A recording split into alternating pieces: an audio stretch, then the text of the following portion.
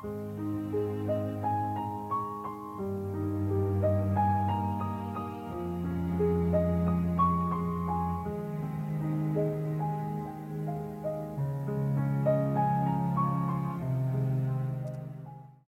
a good Friday morning to you. Here we come to the close of another week, at least the close of our work week, and looking forward to the Lord's Day on Sunday. Hope you can gather together with God's people on Sunday, listen to the Word, and grow thereby. Worship the Lord, serve Him with your song, with your attendance, with your presence, with your attention, with your obedience, obedient response to the Word, just to have a good day in the Lord on the Lord's Day. Hope you'll do that.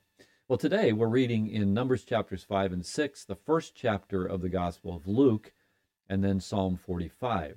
And I want to focus on Luke chapter 1. There's two huge events in Luke 1 that lead us to one very, very important conclusion.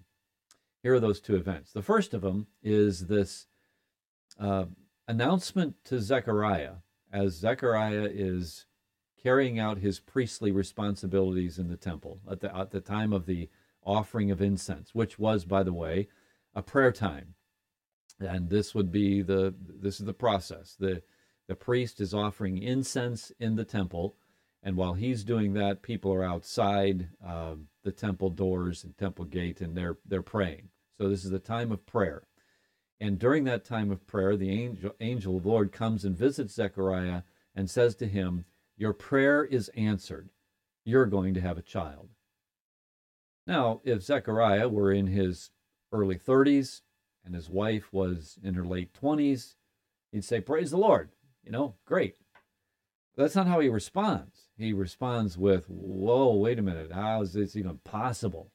Because Zechariah was an elderly man. Well, he was an older man, and his wife was, as we would say today, she was postmenopausal. There's no way she's going to have any children. How is this possible? And the angel says, "It's going to happen. It's going to happen, and until it does, you're going to be mute. You're not going to be able to talk." Sure enough, that's exactly what happened. And 9 months later, very shortly thereafter, Elizabeth, his wife, is pregnant. The prayer is answered. Now, here's the thing I want us to catch. When was that prayer offered? Ever think about that? I'm sure you've read this before, but when was that prayer offered? And here's a bigger question. When did that praying cease? Well, I think it's pretty reasonable to expect that when it was very clear that Elizabeth was past childbearing years, that they pretty much stopped praying for a son, praying for a child. I mean, wouldn't you? Of course. And yet the Lord answered the prayer. The Lord heard the prayer when it was offered, but he was saving up the answer so that it would be given at just the right time. Hang on to that thought. Those of you who are praying and have been praying for a long, long time, maybe for a loved one to come to Christ, maybe for some, a child that has gone astray or something, but you've been praying for a long, long time and haven't had an answer to that prayer. Maybe the Lord is doing the same thing, saving it up, the answer that you're asking for just the right time.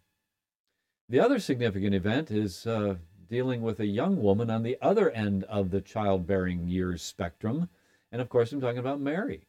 Angel comes to Mary and says to Mary, who is probably mid-teens, says to her, "Mary, you're going to have a baby." Whoa, wait a minute. I'm betrothed, but that's it. I haven't gotten married yet. What do you mean I'm going to have a baby? You're going to have a baby. How is that possible? Well, the Holy Spirit is going to overshadow you, and you, as a virgin, are going to give birth to a child, and that child will be Emmanuel. It'll be God with us. And Mary humbly accepts that.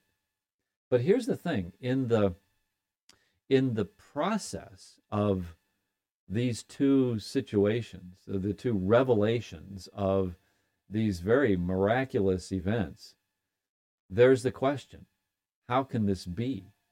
How can this be? And the answer to that question is found in verse 37. With God, nothing shall be impossible. Nothing shall be impossible. So hang on to that in your praying and in your hearing of the promises of God. And you're questioning, is that really going to be possible? Is that really going to happen? Yes, I know God has said it, but will it really take place? Seems impossible. Yes, certainly does. But with God, nothing will be impossible. So don't give up on your praying.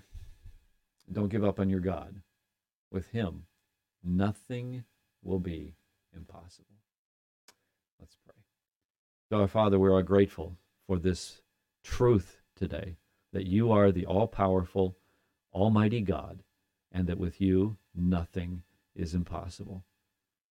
Father, I pray if we're praying for things that are inordinate, inappropriate, things that are out of line for us, that you would help us to come to that understanding. Those things that we're praying for that are certainly consistent with your word.